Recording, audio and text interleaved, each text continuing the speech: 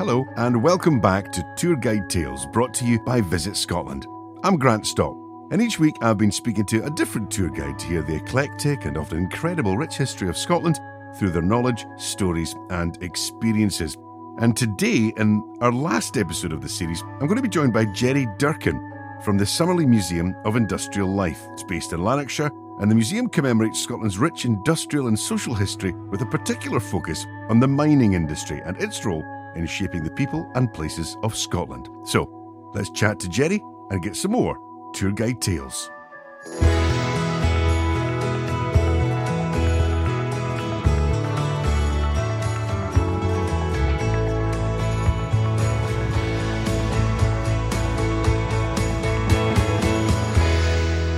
Jerry, welcome to our podcast, Tour Guide Tales. I'm looking forward to this one. Good, Grant. Yeah, it's a subject that's really interests me for a long time. Yeah, it's one that I'm looking forward to digging into, if you'll pardon the pun, because obviously I know about Scotland's industrial history to a certain extent, but when you find out more about how it was and how life was in these times and in this particular industry, I think it's going to be really fascinating. What's your relationship with this period of Scottish history, and how did you get involved at Summerlee? Well, I got interested in kind of the Scottish industrial thing, partly because I was brought up in a little village in Lanarkshire called Bothwell, and Bothwell's it's a kind of funny place. It's got two very distinct parts. Bothwell has a very well-to-do area, and it has a not so well-to-do area, and I was brought up in the not so well-to-do area. And I heard quite a surprising little story from someone. The next village along, if you like, is a place called Blantyre, and Blantyre's got a huge mining history. And apparently, at one time, the miners lived at Bothwell Haugh, which is where Strathclyde Park is now, and they used to walk through Bothwell to get to their work in the morning and to get home at night. But the good people of Bothwell complained to the mine owner that they had these working class people walking through their village. So they actually built a tunnel under Bothwell, which came out at Bothwell Haugh, so that the good people of Bothwell didn't have to be bothered by the miners. Oh, that's incredible. I know, it's quite, and that kind of gripped, as a child, that gripped me, this very idea that people objected to other people walking through their village was quite horrific. And it got me kind of looking into things like that. As time went on, I worked with libraries, and we brought storytellers into the library, and I got very interested in doing oral storytelling. And then, as part of my job in the library, we would get emails from various other council facilities, and one of them was from the museum saying they needed some people to come and work part-time with the museum, and that really interested me, and I applied for it, and I was lucky enough to get a part-time job with the museum, and it's just kind of grown from there. So your background, your family background, wasn't anything to do with mining? No, not at all. My father was a lab technician. I'm quite sure if as you said earlier on, using the perfect phrasing, I'm quite sure if I dug into it, then somewhere, and everybody from Lanarkshire has got some sort of mining history in the background somewhere, but I don't know. Well, you see, you're from Bothwell, that part of Lanarkshire, and you do think of Lanarkshire and the mining history that goes with it. Give us an overview of where Summerlee is, and also, how big and busy an area that particular part of Scotland was with regards to coal mining. Well, Summerlee is in Coatbridge. Now, Coatbridge didn't have a huge mining kind of background, if you like. Coatbridge was mainly iron and steel. And of course, if you're going to produce iron and steel, then you need coal. And so the place to put your iron works, your steel work, would sensibly be somewhere that's got a plentiful supply of coal. Now, I believe that Coatbridge produced the vast majority of the iron and steel used during the Industrial Revolution in Britain. It was the biggest producer of iron and steel in Britain at the time. So that was why there were so many coal mines dug around that area to back up that other industry. Well, I think the coal mines maybe came first, but yeah, certainly the two of them were paired together. You know, you can't have one without the other, more or less. So there's obviously a lot of history there, and there's clearly a lot of interest, and a lot of interest to keep sharing the stories and letting people know of what went on. And part of what Summerlee has is a replica coal mine, and also you give us an idea of how people lived and what the conditions were like for life and for work. Yeah, it's probably my favourite part of the museum.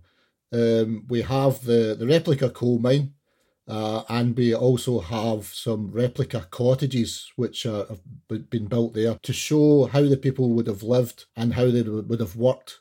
So it goes from the kind of very early 1800s through to kind of, well, the cottages go right up to the 1980s. It's quite weird actually to walk into a museum and walk into a cottage that's set up so similar to your parents' living room would have been.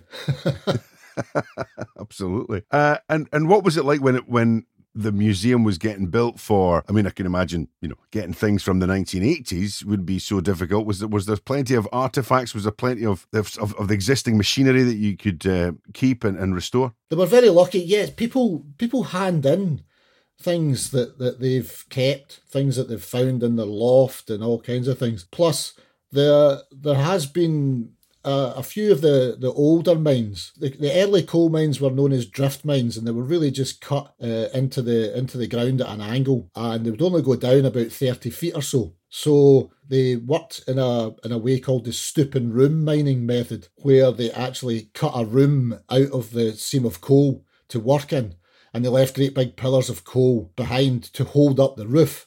These were called stoops. Now, the interesting thing about that was when a lot of the time when these mines, when they mined as much coal out as they possibly could, they couldn't take away too much or the whole thing would fall in on top of them. They just abandoned the mine. They just shut it down and walked away from it. And they left all kinds of things behind, all kinds of equipment behind, etc.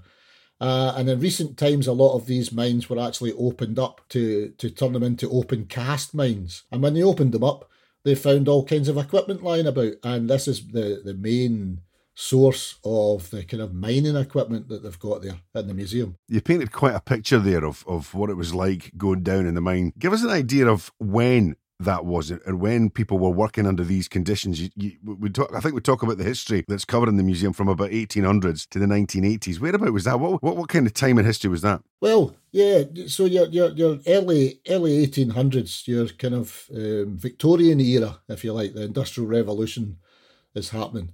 And there was a lot of people brought from the countryside, from a farming background, etc. Farming had more or less been shut down to allow for sheep raising. So there was a lot of people who were looking for work, and these people ended up mainly working in the coal mines. The coal mines were really quite horrific places to work.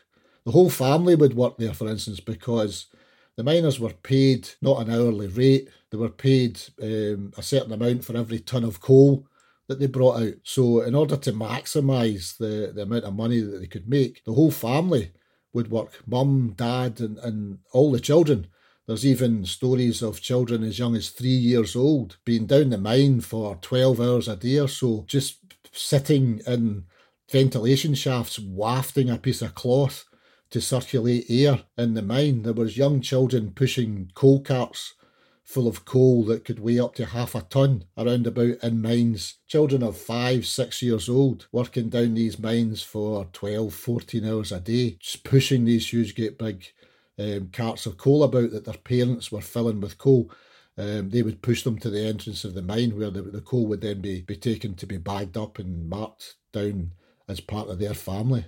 It sounds utterly horrific to think that people were working in these conditions, and obviously this was long before anything like health and safety. How dangerous was it for these children and adults going down the mine? Oh, it was horrific. Because of the way they were paid, of course, the actual mine shafts themselves were dug just quickly to get to the coal seam, and they only dug out basically enough earth, enough ground to get to the coal seam to fit the coal carts through. So these tunnels that the people were working in were often as little as 3 feet high. So even children of a relatively young age were bent over. As you can imagine, a working man working down a 3 foot high tunnel. There are instances where people, anecdotes of ex-miners telling us how they had to actually be dragged out of the tunnel that they were working in because it was so tight. They couldn't turn round, they couldn't move, and when it came to the end of the day, someone would have to grab them by the feet and drag them out of the tunnel that they'd actually been digging the coal out of. It's making me claustrophobic even just to think about that. Oh, you should be down the mine, Grant. You got to think. People would. Obviously you have to overcome your claustrophobia, but panic attacks and things like that would be plentiful as well, I would imagine. I would think so. I mean, people haven't changed that much in time, so it would be horrific. And of course, there was other things. There was a lot of cave-ins. There was a problem with gas down the mine. There was problems with all kinds of horrible things. I mean, the mines were infested with rats and mice, for instance. They could be, when you went into the mine in the morning, you're maybe going to your work at 4 or 5 o'clock in the morning, and you're not coming back out again till 10, 11 at night. You're going to work in the dark, you're coming back out in the dark, you never get to see any light. You're down there that whole time, so you're eating and drinking down there. So as you can imagine, if you're eating and drinking down there, there's something else you're going to have to do as well. You're not going to be able to nip out the toilet, are you? Yeah, exactly. There's no facilities down there. You could be a mile away from the surface and you're not going to crawl back through a 3 foot high tunnel to get up to the surface to go to the toilet. All that time's wasted time. You're not earning any money. You're not producing any coal. So the miners used to find a wee unused area in the mine, scrape a hole in the floor and do what they had to do. But the mine's flooded regularly as well. So as you can imagine, that's all getting washed through the mine and mixing with, it would just be an open sewer that you're working down there. It sounds absolutely horrendous. So what would be the health implications? You talked about individuals being down the mine for, 14 to 16 hours. You're not going to see a lot of daylight. No. A lot of miners went blind by the time they were even still in their 20s because your eyes adjust very well. If those level of light, that kind of level of light, if that's what you're used to 6 days a week, your eyes adjust to it, and it was very, very low levels. I mean, so much so that you and I would probably find it almost completely pitch dark. But the miners could see well enough to work. Unfortunately, what it did mean was when they were on the surface at any time during daylight, their eyes were so sensitive to the light that the sunlight damaged their eyes. And a lot of the miners actually would go blind. So I guess a lot of the stories that you recount and you tell could have been passed on, and some to a certain extent. I know, we can't go obviously back to the 1800s, but some in sort of living memory as well. And I guess in the area that you're in, you're going to get ex-miners and family members of ex-miners who lived in that environment, and they have stories to bring to you as well. These are some of the most enjoyable moments in my working day in the museum. There's a girl that works with me. I say a girl that works with me, she's in her 30s, and her grandfather was a miner, and she tells me how to this very day, if her grandfather's eating a sandwich, when he comes to the last bit of the sandwich, he doesn't eat that bit. He'll fold it up in a napkin or a paper hanky and put it in his pocket. And he just does it out of pure habit. But the miners would do that because, of course, there was nowhere for them to wash their hands, and they're eating a sandwich. The bit that they're holding would get dirty, and they didn't want to eat it. And if they threw it away, it would attract vermin. So they used to wrap it up and put it in their pocket. And he still does that to this day. Oh, that's fascinating, isn't it? That's incredible. And also, I believe that you found out through visitors that they came that people were still mining with pickaxes as recently as the 1980s. Yeah, in Long Gannet and Fife. There was a miner came to visit, and we were chatting at the end of the tour. And I had been talking about how in the 1900s, in the early 1900s, when they started the deep mining, that the shafts that they were digging the coal out were tiny. And they had to go back to using pickaxes again, because prior to that, there had been a time when they were using explosives. But now, because they were working in such small shafts, they couldn't use explosives in these tiny little spaces. So they were back to using pickaxes. And then I talked about the introduction of mining machinery. And at the end of it, this miner was chatting to me and he said, I worked in Long Gannet. He says, just before it closed down. He said, and I was in coal shafts, mining shafts with a pickaxe, working digging out coal with a pickaxe. He said because the huge machinery that they brought in were these great big long rigid metal frames with almost like a chainsaw at the end. He said, and often a coal seam would take a sudden dip almost at a right angle down into the ground where the ground had shifted. He said, and you couldn't put these coal digging machines into the dip, so they had to send men in, and he was still getting sent. He was telling me how he was lying in a tunnel less than 2 feet high with a pickaxe, and I'm not sure now. I should be able to tell you exactly what year it was, but it was certainly the 1980s. Yeah.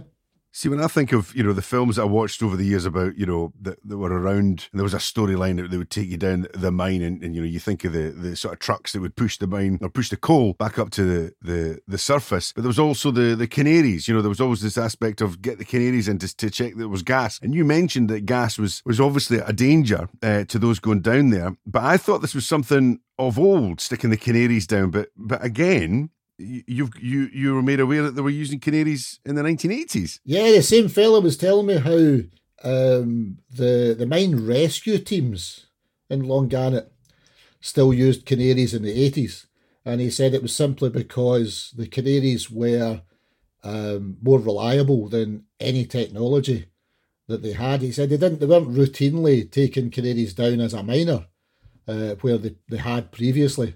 I mean, the canaries, because the tiny little lungs and they're so sensitive to the gas. The first little whiff of gas in the canaries would drop to the bottom of the cage, and he said it was just so much more reliable than the machines, which took a while to react. By the time the machine told you the gas was there, you could have found yourself in a massive pocket of gas and not enough time to get out. It really is fascinating. I mean, you mentioned it yourself, just that one wee into this history and this whole world, and I can absolutely see why you began sort of learning more and finding out more about it. It really is fascinating. So when we come to Summerlee, Jerry, what do we see? We touched on the fact that you've got the replica cottages, you've got the replica mines. How big a museum is it when it is open to the public, and how much time can you spend there, and what can you see when you're inside? But it's an enormous area, Grant. You have to actually go there to really quite appreciate how big the place is, and there's so much there that we've had visitors who come back time and time again, and they'll say to us that every time they come, they find things that they hadn't seen previously. You could spend the whole day walking around Summerlee Museum and not actually get to experience half of the place, to be honest with you. There's so much there. I mean, there's stuff from daily life for the miners, as I said, but there's all kinds of other machinery there. There are steam engines, there are locomotives, there are transport exhibits there. There's a beautiful old BSA motorcycle, for instance, that the museum ever doesn't want. I would be quite happy to give it a nice home. So what's the mining connection with the motorbike? Well, it was actually from a worker who worked in the steelworks, and this was his way of getting up and down to work until we had a crash on it one day. And apparently he lived in a flat, and apparently him and a mate carried it up into the flat with the intention of sorting it. And of course, we all know what these intentions are like. You really mean it. You're going to fix the thing. And he never did, and I think it lay in his flat for like 30 or 40 years or something, until eventually somebody said it was there and he donated it to the museum. Love it. That's brilliant. And it's his personal stories, I guess, as well, around all these artefacts and pieces that you have there. We've talked about the mine, and you have this replica drift mine. Give us an overview of this. I'm trying to sort of picture it. So what's the visitor's experience with the drift mine? Well, we created what looks very much like an old-fashioned drift mine, and it is under the ground. So you come to, in effect, a huge wooden door on the surface, and it's a door in a kind of slightly raised earthen area. And when that door's opened, you're looking down maybe a 30 to 40 feet tunnel in almost complete darkness. So we usually brief people before they go in that it is going to be completely dark when they go in. We shut the door behind them, and it will go pitch black for a while, and that allows their eyes to adjust. However, there's 2 tour guides with you when you go on a tour, one at the front of the group and one at the back, and they both have torches with them.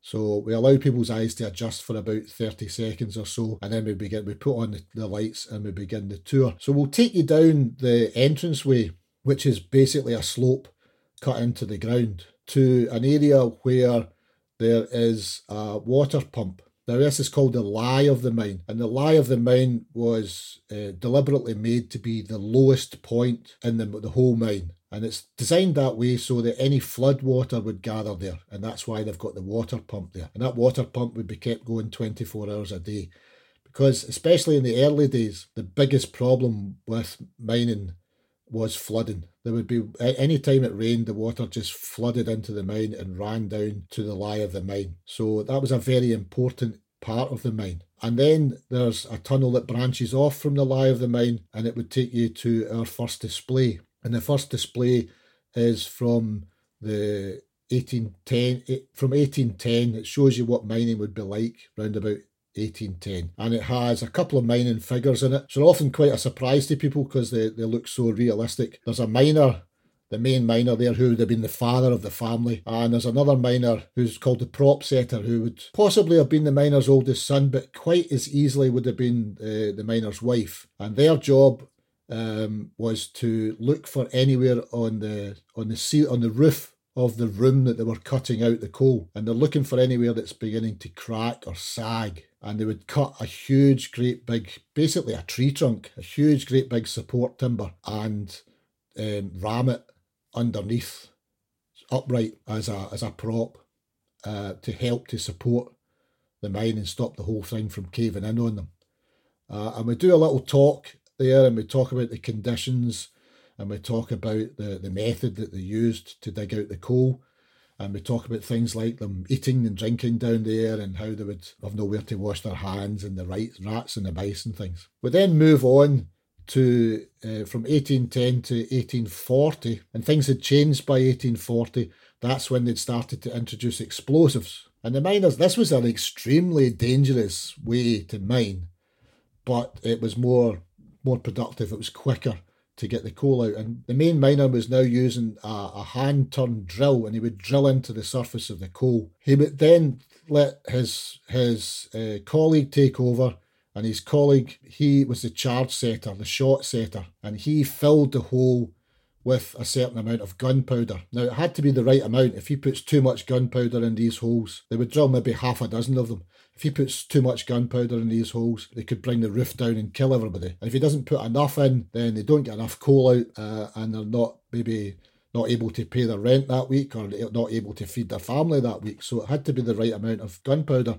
Unfortunately, he's got to judge this amount in almost complete darkness just by weighing it in his hand.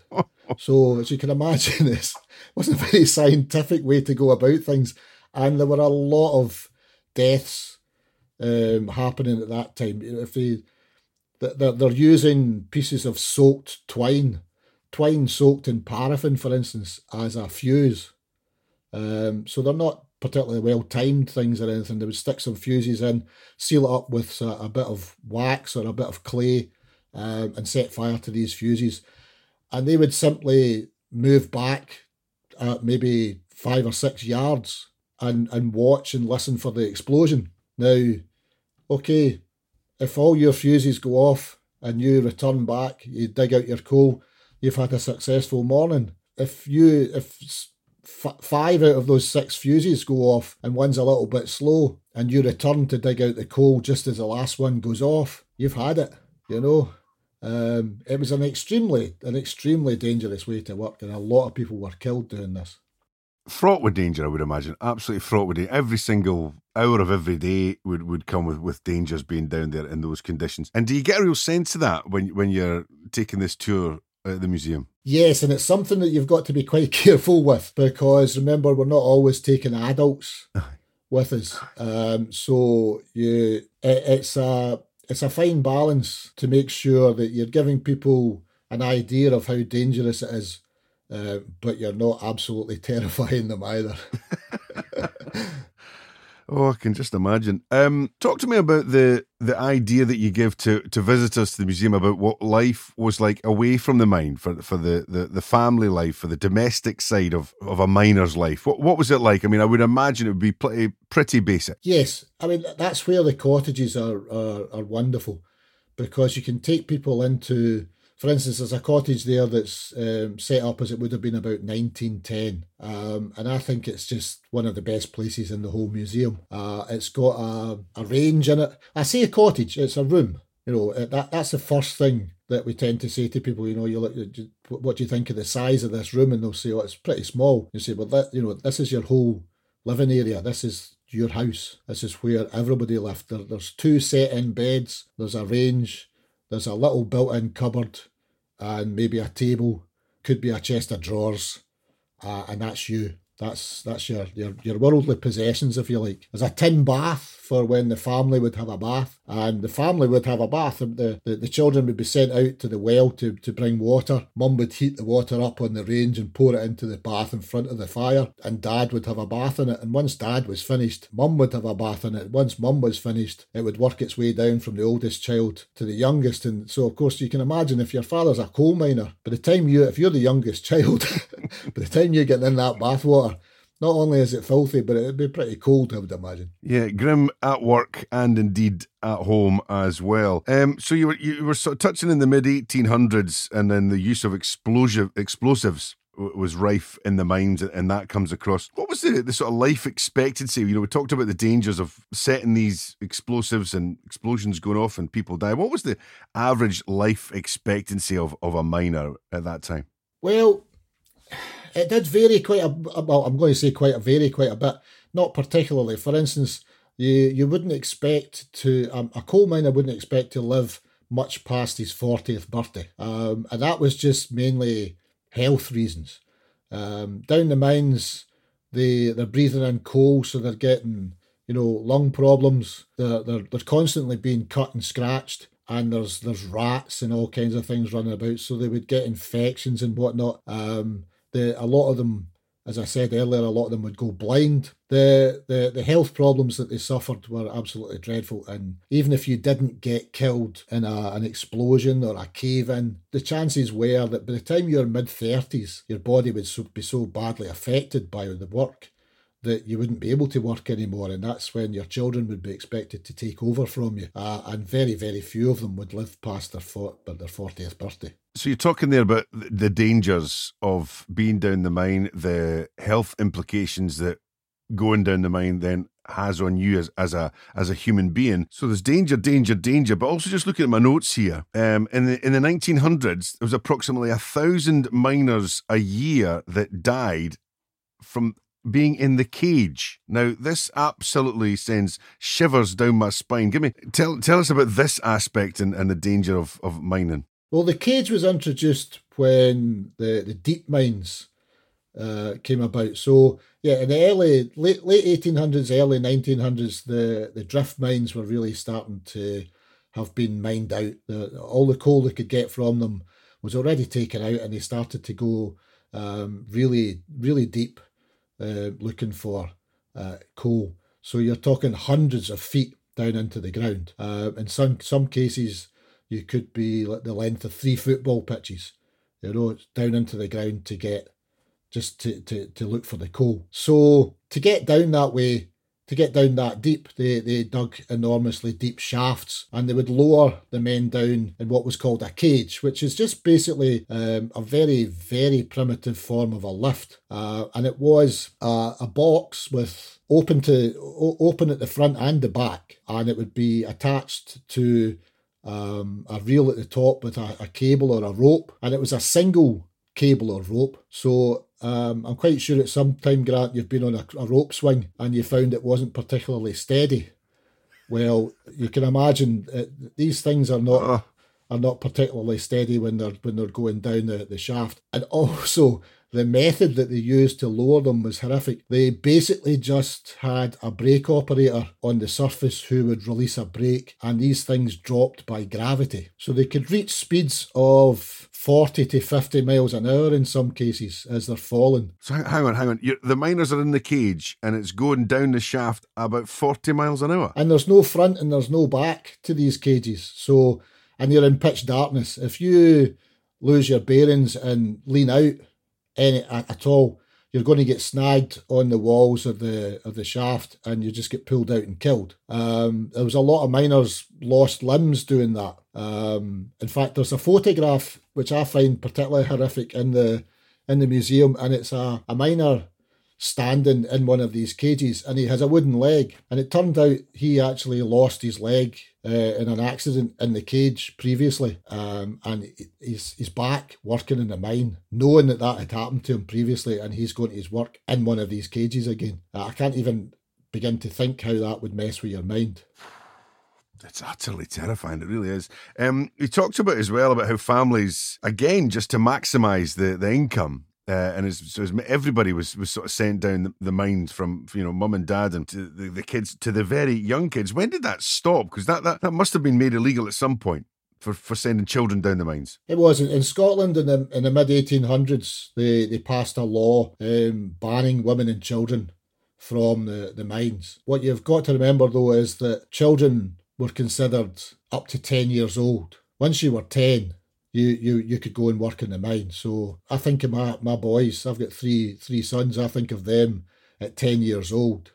They could then go and work a full day down a coal mine alongside the adults, so it wasn't. Plus, as you know, banning something is not going to stop it. The mine owners, they wanted as much coal out as they could.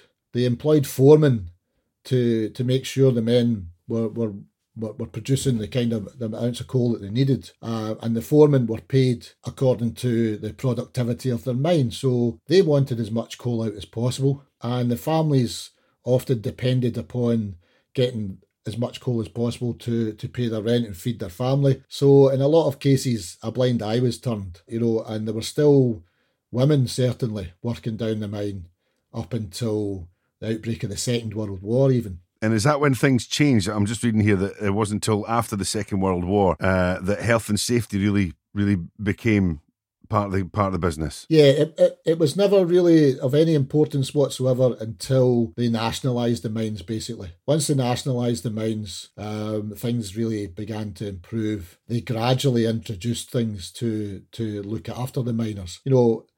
Until then, all the equipment the miners used, for instance, was all their own. The miners had to buy everything. The mining companies would provide the great big machinery. That was fair enough. But anything that the miners actually used, their own tools, etc., that was all provided by the miners. The miners had to buy things like Davy lamps, for instance. A Davy lamp will tell you if there's gas present, and these safety lamps, things like that, they weren't provided by your employer. These were all had to be bought by the miners themselves until nationalisation and the National Coal Board started providing things like this for the miners. It was also when things like, I was talking about them just releasing a brake to drop the cage down. It was quite feasible to produce an engine that would lower the cable at a reasonable rate, but it cost money and it all ate into profits. So again, it wasn't really until the National Coal Board came about that these things were being introduced and there was controls put in place to look after safety. Tell me about the miners' tattoos. This is something I'd never heard of until I was getting myself ready to do this podcast. This is absolutely fascinating. Tell me about this. I find it quite fascinating as well. We were told about them, but when we started to do the tours, we were told when you're, for instance, when you're working in the deep mines, especially the deep mines, you're lying in a shaft, you're lying on your back. It's very, very hot that far down into the earth, and you would be sweating and you would be getting filthy and wet because the shafts are very wet, and so your clothes would get soaked. So very often that would restrict your movements and it would ruin your clothes as well. So the miners worked, on the whole, almost all the miners worked stripped to the waist, for instance. But this meant that their upper body was now getting as they worked their way along these little tight tunnels, they were getting scrapes on their shoulders, on their back, sometimes on their cheeks, on their chin, certainly on their elbows and their arms. Their whole upper body were getting scraped and bruised. And coal dust is incredibly fine powder, and it gets into these cuts and bruises, and as you pull yourself along the tunnel, it gets forced further and further into your skin until it's so deeply embedded that there's nothing that you can do to get it back out again. And miners ended up with these grey and black marks all over their upper body. Some of them would even get them, as I said, on their faces. And once they're there for life. And that's why they became known as miners' tattoos. Now, you might remember these things as well. There used to be village gala days and things like that. Quite a big thing in Lanarkshire, the village gala day. Well, a lot of the time, the miners would have a kind of parade through the village on the gala day, and the men would strip to the waist as they did at work, and they would show off their miners' tattoos, because basically if the more miners' tattoos that you had, then the harder worker you were considered to be. You got those tattoos by working hard and not bothering to stop. And so there was a kind of bravado about showing and saying, look at me. A bit of pride. These have all been earned and worked for. And you mentioned gala days there, and again, that sort of evokes sort of the community spirit of this particular industry, and that's something that I do associate with the world of mining is these mining towns and villages around them, and that massive community spirit as well. Is that featured in the museum? It is indeed. Yep. There's a couple of little film shows actually in the main body of the museum that you can go in and watch, and they talk quite a lot about that, and it's people's memories. There are people on film there talking about the spirit of the place and how everybody pulled together and everybody supported one another, and if somebody didn't make their quota and were suffering, were needing a bit of extra food, or were needing something for this or something for that, and people would club together and make sure that they were okay. There was a definite community spirit. They all lived in these same conditions. They all lived in little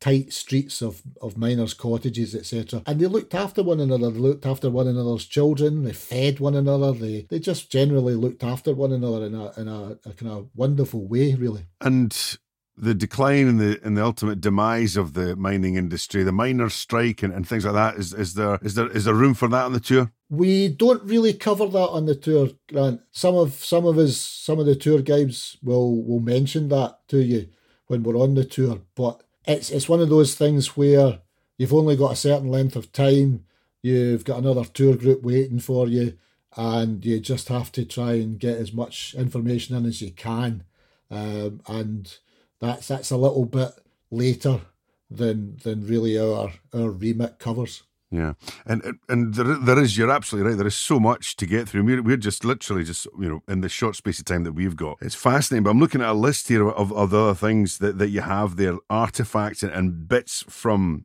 the mining industry in that part of Scotland. We talked about the motorbike, but there's also a carpet beater as well in there. Tell me about that, because this is a genuine one that obviously came from a real house, but wasn't just used for the carpets. No, of course not. They used things for lots of purposes in those days. Yeah, it's in the 1910 cottage, as I said to you. That's one of my favourite places, and it just sits on a chair, and often the kids will come in and they'll see it, and it looks quite fascinating, because there's what looks almost like a tennis racket, and you get the kids kind of looking at it funny, and I'll say to them, what do you think that is? And it comes you get lots of different answers from the children. Of course, some of them do think it's a sports thing, etc. And then I tell them how people would have a little rug, and they would take it out and hang it over the washing line and whack it with this carpet beater to get the dust out, because they didn't have vacuum cleaners, of course. But then inform some of the children, depending on the ages of them, I suppose, that it could be used for naughty children, because if you didn't do what your mum and dad told you, you could very swiftly get a whack on the bottom with the carpet beater, and that would teach you a lesson. You probably wouldn't be doing it again. No, I wouldn't. Well, listen, Jerry, it's absolutely fascinating. So many wonderful stories. And as I say, we're just, I think that's what's brilliant about this podcast. It just gives people a little overview and a little appetizer, and hopefully encourage people to come along and visit museums like yours. What's been your experience of meeting people who've come to Summerlee and who've perhaps got mining anecdotes and stories and interest in their from their own family? What have you had any? I know you mentioned a couple already, but has there been any other sort of standout memories that have come from meeting visitors? Oh, definitely. I mean, there are almost every week there's been somebody who comes in, and it may be something to do with the mine. But as I said before, we've got so much stuff there. There's things from all kind of industries, from mining, from steelworks, from engineering, even down to making sweets. There's all kinds of stuff. There's all kinds of artifacts there. And there are people who come in and they'll say, oh, look, that came from such and such a factory. My gran worked there, or my mother worked there. And then they go on to tell you some lovely anecdotes and stories about how, their parents worked in a factory and they met so-and-so and this person came. And it happens every week, I would say, that somebody comes along who opens things up to you. I mean, we had, and you can make mistakes in museums as well, we had an artefact sitting which looked like a wheel, but it always puzzled me because it had kind of spikes on it. And it was advertised. It was actually, there was a card on it saying it was a wheel found in a building site or whatever. And there was an engineer who was in, and this man was easily in his late 80s, maybe even early 90s. And I was talking to him and he said, that's not right, And I'm like, what do you mean? He says, that's not a wheel. He said, have you ever seen a building that when the wall sags out the way and they'll put a kind of prop again on it to drag it back in again? He said, that's what that is. He says they'll put an enormous screw through the wall and they'll screw that on from the outside and it drags the bricks back into line again. He said, it's not a wheel. And we had to take it from display and relabel it again. Well, every day, I guess, is a school day as well, even for someone who's got as much knowledge as you, Jerry. Oh, there's a lot of people who've got more knowledge than me, Grant. The museum's absolutely jumping with people that know all kinds of stuff. Well, we started, you give us a sort of overview just how big it is, and people need to come back. So, I mean, what would be your ideal recommendation if you were allowing a bit of time to come to Summerlee? Don't try and do this, obviously, in a couple of hours. You need to plan for this, don't you? Yeah, I would say so. I would say arrive for as close to opening time as you can get. So at the moment, opening time, well, when we're opening time is 10 o'clock in the morning. I would aim to get there for 10 o'clock in the morning. Plan your day out. If you want to bring a picnic with you, for instance, if the weather's decent, there's picnic tables, there's some lovely grassy areas. We've actually got a portion of canal running through the museum, so you can go down and have a walk along the canal. On the canal, there is a replica of the very first iron boat made in Scotland. And it was used on the canal to transport coal about originally. It's called the Vulcan. It's a wonderful thing to see. If I was going for the day... You've also, sorry, just to interrupt, you've also got a tram as well that takes visitors around. Got a at the moment there's 3 actual operating trams. They can only use one at a time, as we've only got a small section of track that we can run it on. But there's a tram from Glasgow that works there. There's what they call the Dusseldorf tram, and there's a double-decker tram as well. So they bring the tram out and you can have a little ride on the tram down to the back of the site and back again. It's such a wonderful area. The kids love it. There's a wonderful play area for the kids, and there's all kinds of things for the children to do. The museum regularly runs craft activities and things all related to industrial life that the kids can join in with. It's a fabulous day out. It's my place of work, and you would think people kind of sometimes go, oh, it's just work. But in actual fact, it's a great place to visit. It really is. Well, having spent just a short amount of time with you, Jerry, I can tell this is a real labour of love, and it's something that you're really passionate about, and I've got a real sense of that as well. And yeah, definitely, when time allows, I will be there, and I'll make sure that you're by my side to guide me around. I'll take you down the mine, Grant, and I'll let you a good tour down the mine. Absolutely. Just keep the carpet beater away from me. Oh, aye. So there you have it. Another fascinating tour guide tale, this time in the company of Jerry Durkin from the Summerlee Industrial Museum. And that's it for this series of tour guide tales. You can catch any of the previous episodes wherever you get your podcasts. Leave a review and spread the word. Thanks for listening. You'll be listening to another tour guide tale brought to you by Visit Scotland.